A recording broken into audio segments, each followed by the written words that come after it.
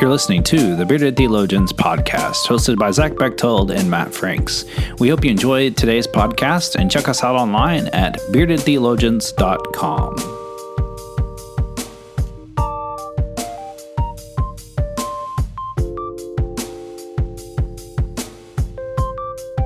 You're listening to the Bearded Theologians podcast, hosted by Matt Franks and Zach Bechtold. This week on the Bearded Theologians, we're going to, we've been in the summer, we've been really good at staying on the lectionary, and we've been having a fun time doing that and having great conversations about just whatever it is in the lectionary that week. And we decided that, like, for the next few weeks, we'll be looking through the book of Ephesians. And so those of you that are preaching and you need some context, something to talk about, and it's Friday afternoon and you're listening to our podcast, please feel free to cite us in your sermons. That's right.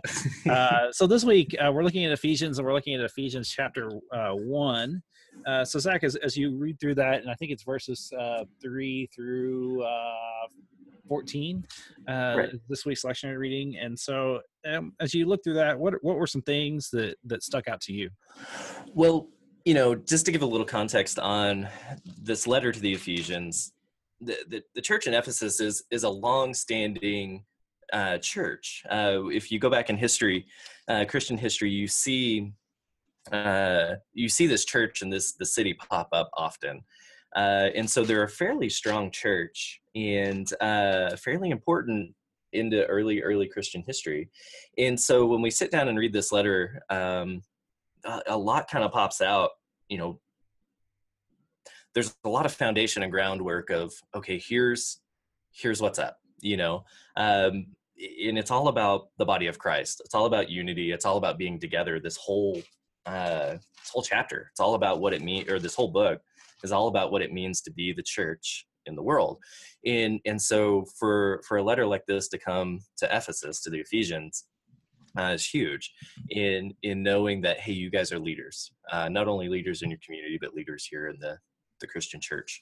People are looking at you.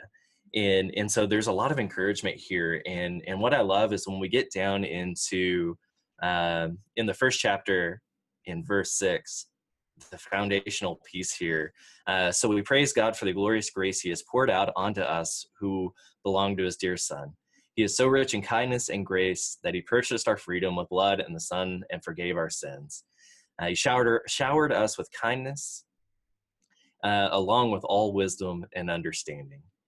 And I love that. I mean, just that foundation of grace through Christ is huge for these people. And it's huge for us today of, here's where we are.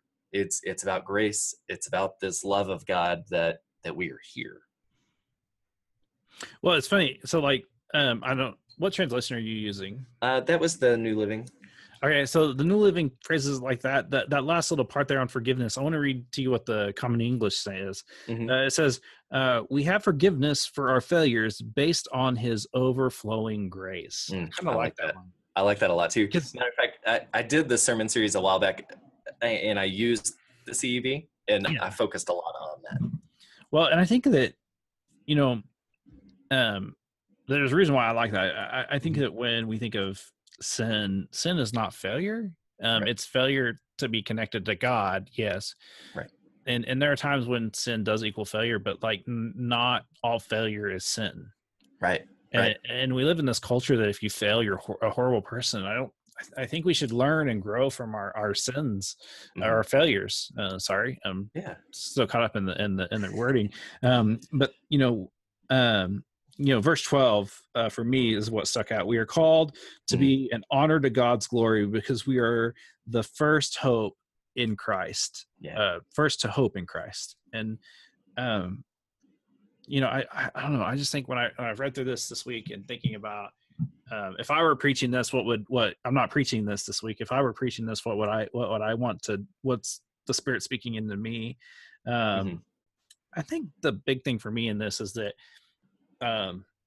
God has a hold on you whether you recognize it or not. Yeah. And we call that, Methodists, we call that the prevenient grace, and that God loves you and cares for you and wants you to be connected to God and connected to others. And that the real deal is having a solid relationship with those. Mm-hmm. And we are called, and the answer is, do we answer? I mean, I think that Right. that's the thing, is that we are called to participate in the life and the faith. The real answer is do we answer? Right. No, and that's exactly right. I mean, if we're looking here to be the body of Christ, if we're finding God's grace, this prevenient grace at work in our lives, I mean, that's huge. And we don't have to go so far to find it. It's there for all people, because like you said in verse 12, you get to 13, and now you Gentiles have also heard it. This is for all people, not just for the Jews, not just for the Gentiles, but everyone. And I think sometimes we have a hard time with that. We tend to look at grace as, oh, it's for us, and we run that fine line of excluding.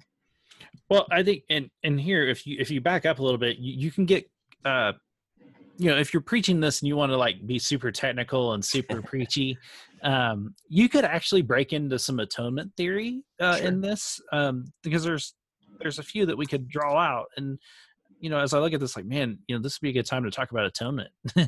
This is a good verse to look at atonement, and what does it mean? What does Jesus' death on the cross mean for us? I mean, that's a solid conversation. Right. We could have multiple podcasts. We could actually almost do a podcast for each atonement theory and figure and try to pick those out.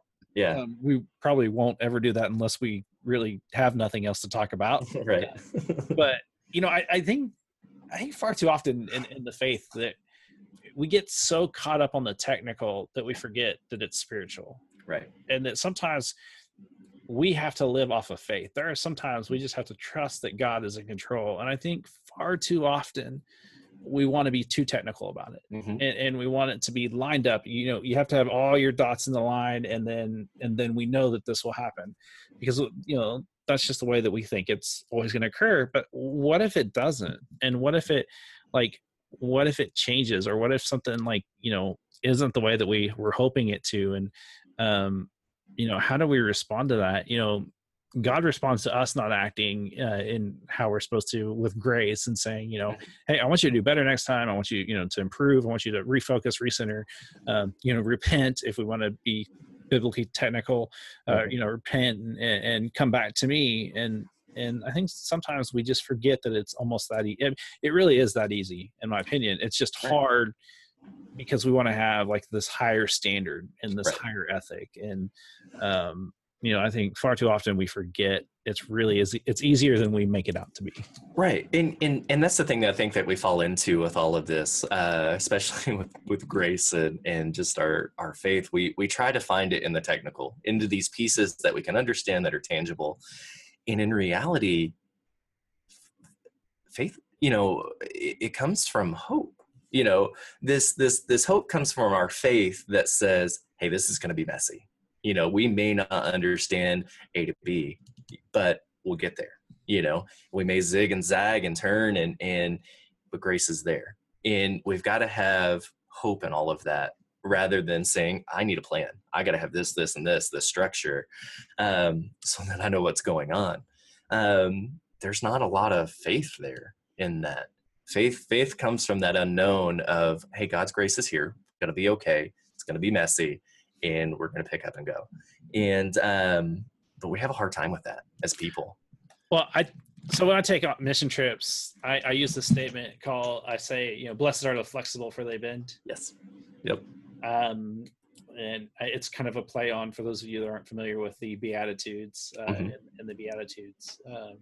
Because I really think that that's what God is trying to get us to do, is understand that sometimes there are some things that we can be in control of. How we treat other people, we are in complete control of that. Mm-hmm. We can't control how others treat us, but we can. Our response is key. In acts of injustice, I have no problem with people rioting and protesting in a peaceful manner, that are calling attention to all these things. I've enjoyed reading and seeing all these protests that we've had, because there are people that feel like that there is a response that needs to happen, and that this is the only way to happen, and that we need to respond. And we live in a time where we need to be doing that and, Right. and raising, the fact that there are some injustices that we need to speak truth to power on. And I think that the more we open ourselves up to that, the more I think that we lead ourselves with the Holy Spirit of God, pushing us and stretching us. And that lets the line, the Holy Spirit is the down payment of our inheritance, which is applied towards the redemption of God's people, God's own people, resulting in the honor of God's glory. I think of the Holy Spirit and how we respond to it. Right. There's a lot of times we say yes, and a lot of times even when God is nudging us and pulling us, and we say no. And I have a hard time with that. I really wish people would live more into the Spirit and allow God to be in control of their lives, because it would make a difference. It does make a difference, and it makes a difference in, like you say, how we treat people, how we react to how people treat us, how we respond to this world. And I think the thing we forget a lot is that we are united, right? That, there's plenty of different ideas and thoughts and denominations and theologies, but at the end of the day, Christ unites us. And we forget that a lot. And we divide ourselves and not allow the Holy Spirit to work through that unity that we find in Christ. Instead, we want to pick and choose and pick at each other and not let faith take hold of that hope that we have. At least that hope that we hope we have, right? Well, and maybe that's a challenge this week, that we challenge you all to, this week we try to leave you off with a challenge to push you and to help you grow in your faith. What if our challenge for this week is, what would it take? What would it look like? What would your life look like if you were led by the Spirit? If you're grounded in prayer and Scripture and reason and experience and tradition, and then see where the Holy Spirit's leading you. How do you think God will work through you? That would be a good challenge. I like that for this week. And so for the Bearded Theologians, we have all sorts of great stuff on our website, and feel free to go pick up a coffee mug or a t-shirt, or we still have yet to have anybody give us a really good 5-star rating with a funny little post.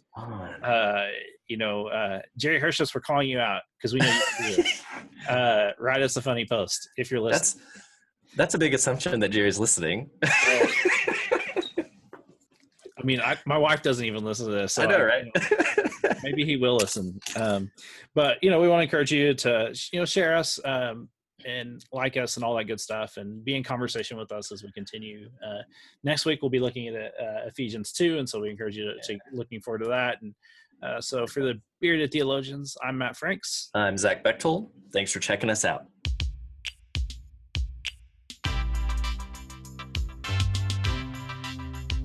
We hope you've enjoyed the conversations that we've had today on the Bearded Theologians Beardcast, and we'd encourage you to continue those conversations online at beardedtheologians.com or on our Facebook page. We also hope that you pick up a couple of coffee mugs to satisfy your coffee mug collection. Have a good day.